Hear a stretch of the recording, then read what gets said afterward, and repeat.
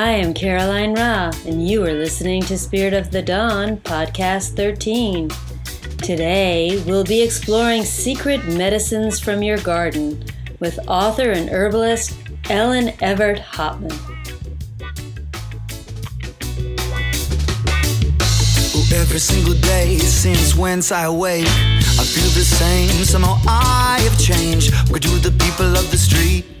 Yeah, made me feel it. Somehow life is sweeter every day. Somehow life is sweeter every day. Hey, you've gotta find a time to change.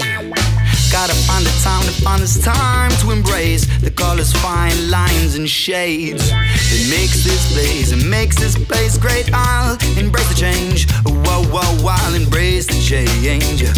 Whoa, whoa. From beautiful Ashland, Oregon, I am Pleiadian Emissary of Light, Caroline Ra. Thank you all for joining me today. Welcome to Spirit of the Dawn. There comes a moment in each of our lives when we uncover a special world that lights us up, something that will then direct the course of the rest of our lives. When my guest today, Ellen Evert Hopman, recognized her deep connection with the realm of plants, she devoted her life to honoring, teaching, and enjoying their healing wisdom and their magic. Her latest release, Secret Medicines from Your Garden, Plants for Healing, Spirituality, and Magic, is a comprehensive guide to connecting and working with the plants that surround us. Drawing on her extensive experience and knowledge, Ellen shares remedies and traditions that take us through the seasons and through many cultures. Ellen has been a teacher of herbalism since 1983 and a Druidic initiate since 1984. She is a founding member of the Order of the White Oak, an archdruidess of the Druid clan of Dana, and a member of the Great Council of Mages and Sages. Ellen is the author of numerous books, including A Druid's Herbal for the Sacred Earth Year, and a delightful book that I enjoyed exploring with my children when they were little, Walking the World in Wonder, a Children's Herbal. I am delighted to welcome to Spirit of the Dawn, Ellen Evert Hopman. Ellen, thank you so much for joining with us today. Well, thank you very much for inviting me. It's a pleasure. Happy spring. Oh, happy spring to you. I love it. There's still snow in the mountains where we are. Same here. In fact, I just went to the mailbox this afternoon, and all along the edges of the road, there's still piles of snow. But the snow is pretty much gone from the garden and the woods, except for little piles next to the trees. But otherwise, the crocuses are up, the daffodils are up, although they're not blooming yet. We're probably about a month ahead of you here in Ashland, Oregon, a month of where you are in Massachusetts, because our daffodils are in full bloom and all the trees are blossoming. All the cherry trees blossomed and the pears are now blossoming, so it's quite beautiful. Oh, wow. Yeah, that won't happen here for another month or two. That's right, yeah. Yeah. Ellen, I really enjoy the story of how you were studying for your doctorate in Italy and wandered into a whole new world. Can you share with us how you awakened to your connection with the plants? Well, there's a whole chapter in the book devoted to this, so there's a lot more detail. But basically what happened was I was studying art history at Temple University in Philadelphia, and I was a straight A student, and I was a TA, a teaching assistant. I was getting my master's, and they just basically said to me one day, "You're going to Rome." And I said, I had no desire to go to Rome. I wanted to study American photography, but they said, nope, you're going to study Renaissance art, and you're going to go to Rome. So I had this scholarship, so I said, okay, I'm going to Rome. So I went there. I was in Italy for 6 months. I was studying at the Vatican Library and, going to all the museums and all that, and writing my thesis. At one point, I wanted to look at the frescoes by Giotto of St. Francis, which were in the cathedral in Assisi, and I don't know what condition those frescoes are in now because they had a really bad earthquake after that, but I went to Assisi to look at the frescoes. I was in the cathedral, and the frescoes go around the top of the wall all around the cathedral, and there's a lot of gold paint. And I looked at that and I just knew it was wrong. Something was off, because I knew enough about St. Francis to know that gold leaf, didn't really jive with who he was. So I was looking for someone to talk to about this, and I saw this Franciscan priest, this little priest. He was standing in the doorway, and I walked up to him and I said, I'd really like to know more about the real St. Francis, how he actually lived. And, these frescoes don't seem to really be that. And he said, go to San Maceo. And I said, what is San Maceo? And he said, don't ask any questions, just go. And he pointed down the hill. So I had no idea what it was, but I figured I was under orders, and I marched down the hill, and there was a little wooden sign, hand-painted, that said San Maceo off to the right, and I remember there was a very muddy little path and these bushes, and I went through, and I came out into this medieval farmyard, basically. It was 2 sheepfolds and a bunch of students lying on the grass, and they said, oh, have you come here to live? And I said, I don't know. What is this place? And they said it was a Franciscan community. So I stayed for a few days, and then went back to Rome, packed up all my stuff, came back, and the community had no hot water. It was just cold water. The mattresses were straw. One sheepfold was for the women to sleep in. There was another sheepfold for the men to sleep in. There were ducks and chickens wandering around at will, in and out of the buildings. Bread was being baked in a big stone oven. There were fields for vegetables. We went to Mass twice a day. Wednesdays, we were supposed to fast, not have anything. You could have water and you could have herbal tea. That was it. And you were supposed to take off and walk and have no plan. It was called a day in the wilderness, or wandering in the desert. You were supposed to just take off. So one day I took off, and I just started climbing up this hill, and I just kept walking, and I got above the tree line, and it was Mount Subasio, which is a mountain where St. Francis used to hang out. And I got to the top of the mountain, and there was this huge storm that came in. It was thunder, lightning, and snow, and there was nothing up there except this one little tiny pine tree, so I did the worst possible thing, and I wrapped myself around the tree and waited out the storm. Came back down the hill with snow on my shoulders, singing at the top of my lungs because I was full of energy. Down at the bottom of the hill, across the street from San Maceo, is San Damiano, which is the church that St. Francis built for St. Clare. And then there's on the opposite side from San Damiano is this little chapel that St. Francis built with his own hands, which is pre-Gothic, so it didn't have the stained glass windows and all that. It was very dark in there. So I went into the little chapel, and I was all alone in there. I sat down in the dark, and I basically heard this voice, and it said, everything you've been doing up until now was for status and intellect and to please your parents. You're supposed to be working with plants. And it was a voice that I heard coming from inside of me and outside of me at the same time. It's like all around me. And I knew that it was right. I knew that it was absolutely correct because I had been working in the libraries, and then the minute I would get outside, if I was next to an olive tree or if I was in the grass or next to a flower, felt this incredible kinship with all of the plants, and I knew it was right. And so I basically spent the next few years, I sold all my possessions. I went to Findhorn in Scotland to study flower essence counseling, and I worked in the gardens there. I spent a whole summer there. I studied with William Lesassier in New York City, who was my main herb teacher. I was an apprentice with him for 5 months. And then I started teaching. And soon after that, I started writing, and I've been doing it ever since. Oh, that's a great story. Thank you for sharing that. When you were at Findhorn, did you learn to start communicating with the plants?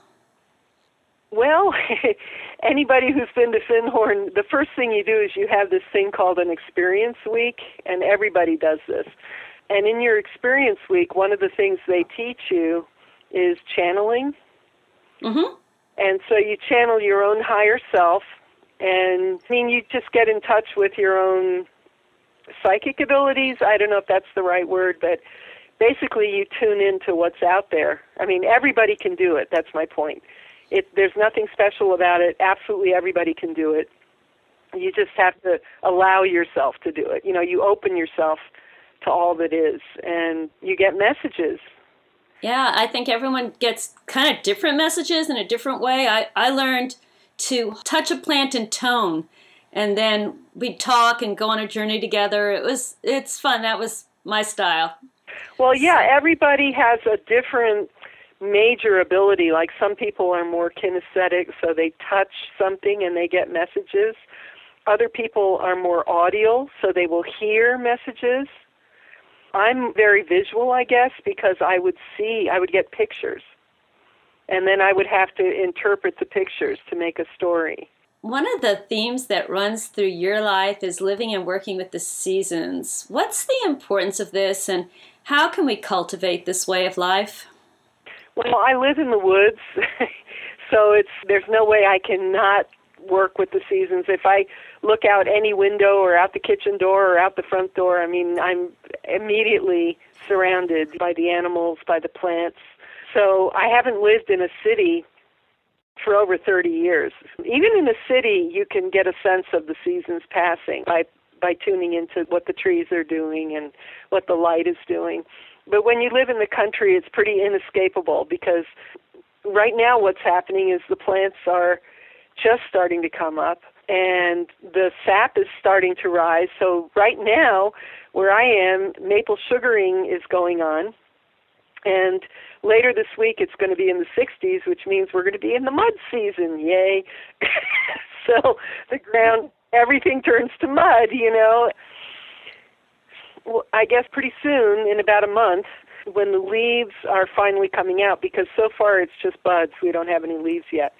But once the leaves are finally coming out, then that will tell me that I can go out and dig up a sassafras root and make a spring tonic. That's my year. It's just, and you have to work with each plant in its season. If you miss that week window or that 2-week window, you've missed it. Whether it's the berries being ripe at a certain time or certain roots being ready. You have, like right now, it's sprouts. It's about sprouts. It's about buds and sap, flowing sap. So you work with what's happening.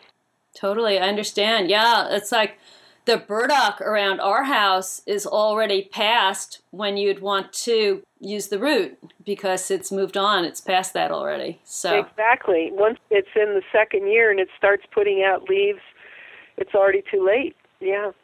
It's interesting. I'm real familiar with the doctrine of signatures, and I find it fascinating. Could you share with our listeners what the doctrine of signatures is? Well, that's also a big subject, and I do have a big chapter. The book is called Secret Medicines from Your Garden, and it's out now. It came out around mid-February, I think, but you can get it Amazon, Barnes & Noble, at your local bookstore, whatever. It's everywhere now. Secret Medicines from Your Garden. But, the doctrine of signatures, yeah. No, that's okay. Okay, so what I tell my students, this is how I introduce it. I say it wasn't until about maybe 100, 150 years ago that most people could read and write. Before that, nobody could read and write except for very highly trained clergy, monks, maybe some members of the aristocracy. Back in the Middle Ages, if you had 5 books, that was a library. It's a really big deal. Books were the equivalent of a high-end computer. They were very high-tech, and only very well-trained, esoteric people knew how to read. How do you pass on herbal wisdom when you can't go to the shelf and look something up, and you can't Google it, and you can't go to a bookstore and buy a book, and you can't go to a library because there is no library? So how do you do this? So there were 2 ways. One way was to create stories The first rowan tree. How did the first rowan tree happen? Well, this guy went to the land of Faerie, and he stayed there what for him felt like a day, but to everybody else it felt like 7 years. And he knew, he was wise, and he knew not to eat anything there, but he put some berries in his pocket. And when he came back from the land of Faerie, Tir na no, he emptied his pockets, and these red berries fell out, and they landed on the ground. And that's how the first rowan trees came to Ireland. So, okay, so what does that tell you? That tells you that this is a very special tree, that the berries are important, and you got to know about this tree. You know, it belongs to the land of Faerie. And everybody who ate the berries ever after was healthy, wealthy, and wise. What does that mean?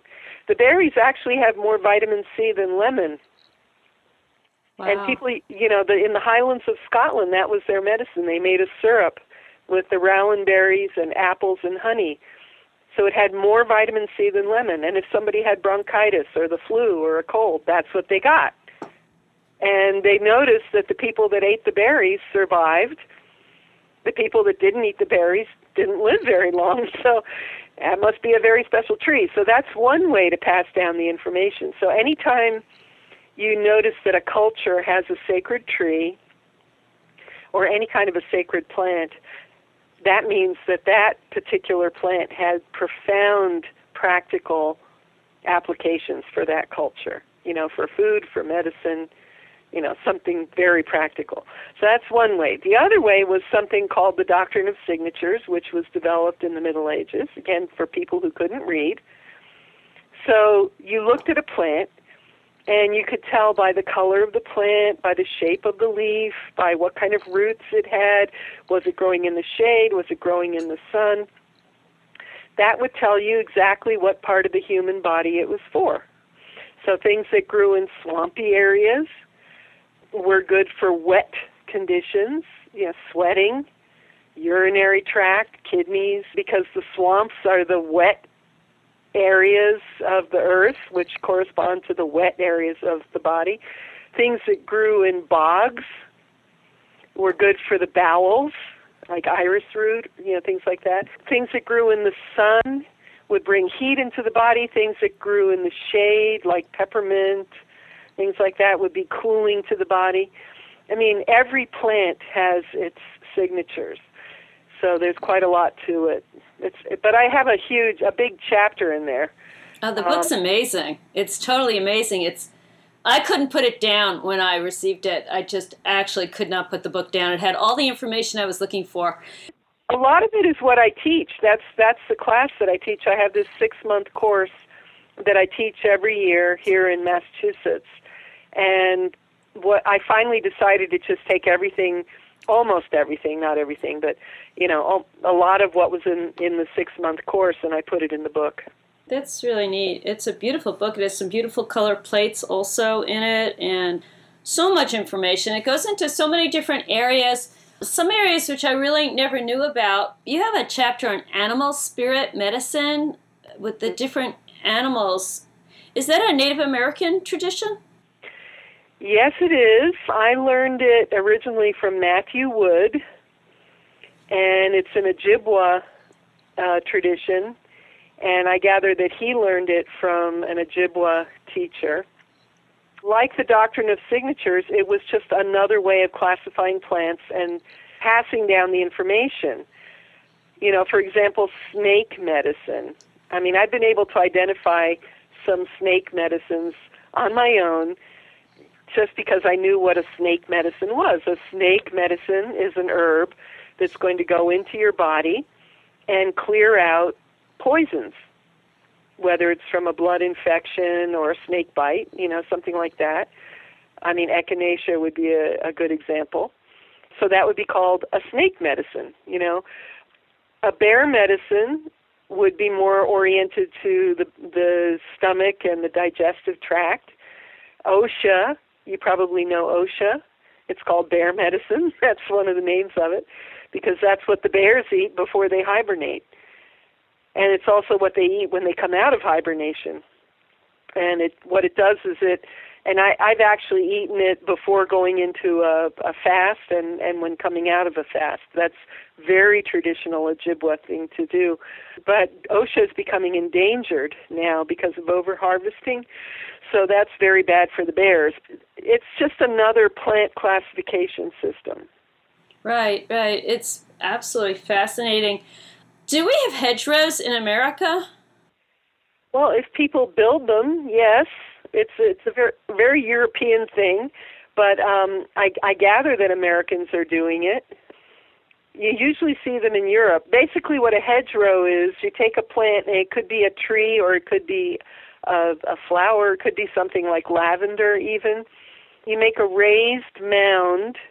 It's kind of like a low wall of dirt, and then you lean rocks against the base so that it doesn't collapse, because if you just have a mound of dirt and it rains, the whole thing's going to melt, So you and it also keeps animals from burrowing into it. So you line it with flat rocks usually, and then you plant your different bushes or trees or herbs, and you make a row. It's a hedge, but it's a consciously created hedge. So what I did in the book was I listed hedge plants. I looked for plants that would have flowers in the spring and then fruits in the fall, because that way they're beautiful all the time, and that would be medicinal and or edible. That's what I was looking for. And then I also list the magical properties. That sounds like a really fun project for someone to work on, especially it's springtime right now when we're talking. It's the time when people are starting to get out and work in their gardens and plan their new adventure in the gardens. So that sounds really exciting. I think I actually might try that this year and create that. Yeah, if you're making a ritual space or a space to meditate, it's nice to very consciously pick the plants and know what their spiritual and magical properties are, and have them be medicinal and edible at the same time. Right, and beautiful also in all different ways. Trees are our teachers if we're open to listen, and you have a very special connection with oak trees. Can you talk about oak trees in your life? Another big subject. All these things are big subjects. I have another book out. It's called A Druid's Herbal of Sacred Tree Medicine, and I have an entire chapter devoted to oak in there. Okay. Yeah, that book is organized around the ancient Irish tree alphabet, which predates the Roman alphabet. And the ancient Irish tree alphabet, all the letters are trees. So instead of A, B, C, D, E, F, G, it's rowan, oak, willow. Those are the letters that they wrote with. And so the book is the ancient tree alphabet, and then I go into the medicinal and the spiritual. And it's all based on actual tradition. I didn't make any of this up. It's all traditional stuff. But I think of oak trees, it's practically a sermon. For a druid, an oak tree is kind of the equivalent of what a cross would be for a Christian, or an ankh for an Egyptian practitioner, or a Star of David, for a Jew. We carry acorns in our pockets to remind us of the oaks. That's how important they are. So what is an oak? An oak, the roots go down as deep as the tree is tall. So first of all, it's a symbol of balance, and it's a way of being in the world where you're rooted, you're fully rooted, but you still have your head in the clouds at the same time. So you're not spaced out, you're not airy-fairy, as they used to say. You're grounded, but you have your head in the clouds. And oak trees, they offer food in the form of acorns. They offer shelter. Most of our houses are made of oak and have been for thousands of years. They offer warmth. They're fabulous firewood. Ash is a little hotter. Up north in Scandinavia, it was ash. In the middle of Europe, it was oak. They offer medicine. The leaves and the bark are medicinal. And so that's the aspiration of a druid, is to live like that, to be grounded and prosperous enough so that you can feed the people, heal the people, shelter the people. That's what an oak is. It's like a sermon. They also have this ability to attract lightning. Both ash and oak do this. They attract lightning because they tend to be the tallest trees in the forest. And at the same time, they don't die. They don't get blasted from it. They ground the lightning because they're so well grounded in the earth. So what that symbolizes is the ability to have a relationship with the heavens, with the celestial realms, with the gods and goddesses, to have that divine inspiration and to have that come into you and survive and then keep feeding the people. Wow, that was wonderful. When I grew up on Long Island in New York, right outside my bedroom, right outside was a beautiful oak tree that I shared the space with, and we grew up together. Here in Ashland, I'm surrounded by giant sequoias that were planted at one point. There's an absolutely gorgeous one right outside the window where I am. And I talk to them, and they're beautiful, and I love them.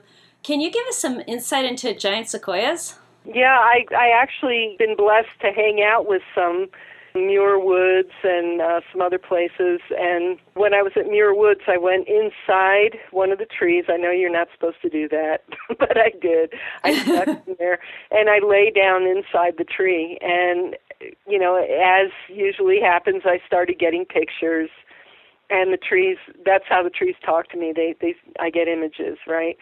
So what the sequoia was telling me, and I hope people take this seriously and listen, the sequoia was showing me the earth, and that the sequoias, one of their jobs is to be like an antenna for the earth.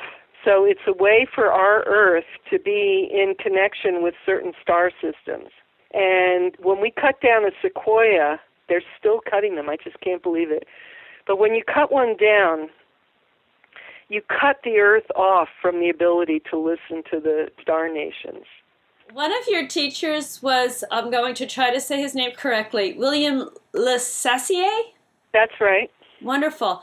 And I've never heard of the triangle system, and I know that he taught that to you. Can you explain that? Because I really didn't understand it completely. Well, another big subject. Yeah, I know. Well, explaining it verbally is going to be a little difficult. But again, what happened was I was at the Philo School of Herbal Energetics, which is right outside of Mendocino, and I was staying with Mary Pat Palmer, who's the herbalist who runs the Philo School. And Matthew Wood called on the phone, so I said, "Oh, let me say hi to Matt," and we were talking. And Matt asked me, you know, what was I teaching these days? And I said, well, I'm teaching the triangle system. He said, you are? And I said, well, yeah, I've been teaching it for 30 years, you know. And he said, oh, my God. He said, there's only 2 or 3 people in the country who even know this. And I said, you've got to be kidding me, because, you know, I've been churning out students for 30 years. I just assumed that people were going out there and teaching it, but no, apparently there's only 2 or 3 people in the whole country. So Matt said, Ellen, he said, you have to write a book before it's too late. And that's how this book actually happened, because Matt told me I had to write it. So, you know, being me, I'm always writing, so I went ahead and wrote it, you know, and that's exactly how it happened. But it's kind of hard to explain. I mean, if you read the chapter carefully and you just go step by step, I have a drawing for every step. So it literally starts, you draw a triangle, and then within that triangle you draw an upside down inverted triangle. The inverted triangle is the center of gravity of the illness. For example, if somebody had emphysema, you might put the lungs in the center, you know, or if their heart was actually worse than their lungs, you would put the heart in the center. You know, whatever the center of gravity is, that goes in the middle. And then you have 3 other systems, one at the top, one on the left, and one on the right, 3 smaller triangles. And each of those triangles represents concomitant symptoms. So again, if this person had emphysema, maybe you have the lungs in the middle. One of the triangles would be the heart. Another triangle, what would be the issue? I don't know. Maybe they had digestive problems, so maybe you would put the stomach or the bowels in another triangle. Maybe they had dry skin, So you put the skin and another triangle. And I don't know if any of this is making sense, explaining it verbally. I'm looking at pictures. I have an advantage. I've got the book with me. And no, but I'm understanding it more. So these are, and then we're going to add plants to this, correct? The herbs? Well, each triangle has a builder, a cleanser, and a tonic. An 18-part formula. So you would have a builder, a cleanser, and a tonic for the skin, a builder, a cleanser, and a tonic for the heart, a builder, cleanser, and tonic for the bowels. And in the middle, you have it's 3 parts builder, 3 parts cleanser, 3 parts tonic for the lungs, which is the center of gravity of the illness. Wow, I actually understand it. This is fascinating. Yeah, well, the chapter breaks it down, and then there's 40 pages or 44 pages of lists of plants saying whether it's a builder, a cleanser, or a tonic for each organ system. Yeah, it's very comprehensive. Yeah.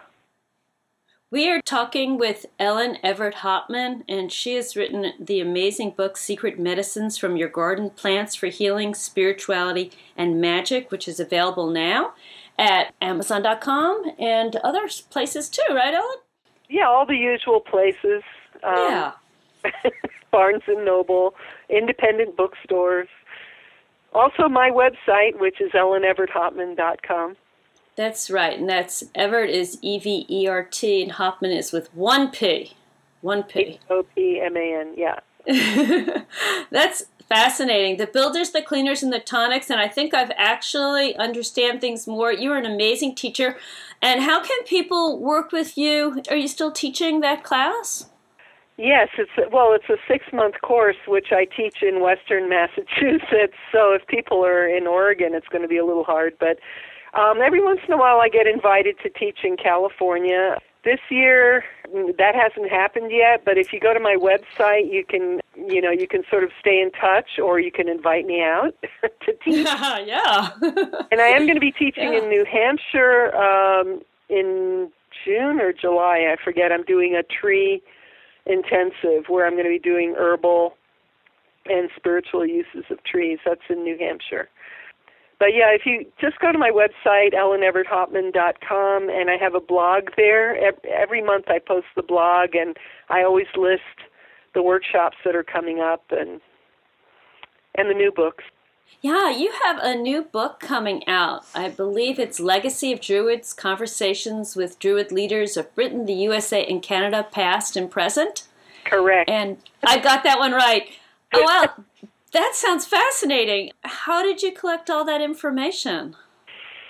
Well, it was over 20 years ago now that what happened was my father passed away, and I had a very small inheritance, and I was already a Druid initiate. I was teaching Druids. I've been initiating and teaching Druids since about 1990. And I thought, well, if I'm going to be teaching Druids, I really need to meet the Druids on the other side of the pond, in Britain and Ireland and places like that. So I went over there, interviewed people. I mean, every time I met somebody that I thought was interesting, I interviewed them, and a lot of them were the founders and the heads of the various Druid orders at the time. And some of them have since passed over, so it was really good that I was able to talk to them. And I basically sat on the interviews for about 20 years. I didn't do anything with it. And then one day, I just had this this thought, oh my God, you better write the book before it's too late, So I had everything on a floppy disk, which I was not able to access. Luckily, I had hand-typed everything. So I scanned all the hand-typed interviews and made it into a PDF. I sent it to Philip Carr-Gomm, who is the head of OBOD in England, Order of Bards, Ovates, and Druids. And I said, Philip, what do I do with this? And he said, send it over to Moon Books. So I sent it to Moon Books. This is a publisher in England. They took one look at it, and within 24 hours, they accepted it. Oh, that's fantastic. Yeah, I don't know what I was waiting for, but apparently, I don't know. Anyway, so it's coming out in just a few weeks. But I already have some copies that you can order from me through my website, but it can be pre-ordered on Amazon and I think Barnes & Noble, but I know on Amazon. And then it's officially coming out end of April. And that's April 2016. That's fantastic. Yeah. That is wonderful. Before we close, I really want to talk about Walking the World in Wonder, which when I raised my kids, we had 2 acres in a wetlands, and we spent a lot of time outside in the woods, and I loved this book, and it was so enjoyable. Did you enjoy writing this book? Yeah, that was quite a while ago. But I do want to say that book is a great favorite of the homeschoolers, Walking the World in Wonder at Children's Herbal. What happened was I was asked by a camp, they said, can you come up with a project for kids involving plants? So I thought about it, and I was trying to come up with something simple because it was for little kids. So I went out in the backyard and I picked dandelions and maple leaves and all kinds of different things, and I simply ran them through the Xerox machine. And I had, it was like a little game, it was a little life list, and everything was listed, and you were supposed to check it off every time you found one. So the first page was, dandelion, and then I talked about what it was good for, and then I said, can you find me? And then they would check it off, right? So that game, it went over very well. And I said, well, gee whiz, I might as well make a book out of it, And Stephen Foster, Inner Traditions Hiredster, who's this fabulous photographer, and he came up with beautiful photographs. And the book is designed for parents and teachers to work with kids to teach them the basics of medicinal plants, and the parents and teachers will learn about it too. And there's a smiley face if you can eat the plant. There's a frowny face if you can't. And if it's not edible, I tried to do suggestions like make a collage, things like that. But as I said, there's 75 different projects in there. I think that's why the homeschoolers really like it, because the teacher works with the child and they learn together, or you don't have to know anything. In other words, it takes you through it. So really simple things, simple teas or making herbal honey, things like that. I did use it as a homeschooling parent. My kids were homeschooling at that time in Connecticut. And it gave us fun activities, and I think it made the kids more aware of the seasons and what was out there in the yard. It's another book that's divided up by the seasons. So the herbs of spring, the herbs of summer, herbs of fall, herbs of winter. Yeah. And it also teaches how the year starts in October with the holiday we call Halloween. And I really liked that a lot. That was kind of interesting. What do you call Halloween, though? Samhain. Okay. How do you say that again, please? Samhain. Samhain, yeah. And that's when the season starts. It really starts when the seeds from the previous year are now back into the ground. And then we have the winter and then the spring. It's kind of beautiful, huh?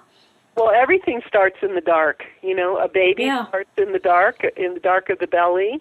A plant starts in the dark of the earth. Everything starts in the dark. That's something our culture has forgotten, In ancient times, the day began in the evening. That's when the day began. So the beginning... Oh, wow. Yeah. Right. So a festival went from the evening of one day to the evening of the next day. That was the festival. And in the Jewish tradition also. Well, there you go. Yeah, it would be Erev, the time before, the evening before would be the beginning of a holiday, and now I understand why. That's really interesting. Well, Ellen, you are absolutely fascinating. We have had a delightful time today speaking with Ellen Evert Hopman, author of many books, including her latest release, Secret Medicines from Your Garden, Plants for Healing, Spirituality, and Magic. I highly recommend visiting elleneverthopman.com to learn more about Ellen and her work. I'm hoping you can share some closing words of wisdom with us. What I keep thinking about is just we have to be in relationship with the earth. It's like what you were talking about, paying attention to the seasons. Pay attention to what's happening to the plants around you, to the animals around you, to the water. it's serious. We really can't play around anymore. We have to really pay attention. And if we notice that something is going on that's causing pain or causing things to die or to be sick, get on the phone, call your legislators, start petitions, do things. We have to get very active. Thank you, Ellen. I'm looking forward to having you back on the show because we never even got to talk about bees at all, and there's so much more to discuss. Would you come back sometime? I'd really love that. Of course. I would love to. Thank you. That would be great. Thank you so deeply, Ellen, for joining us today on Spirit of the Dawn. I wish to express deep gratitude to Brian, Zach, and Synergy for the use of their song, Embrace the Change. I thank all of you for joining with us today and invite you to visit spiritofthedawn.com for more inspirational interviews. Sending love from my home to yours, I am Pleiadian Emissary of Light, Caroline Ra.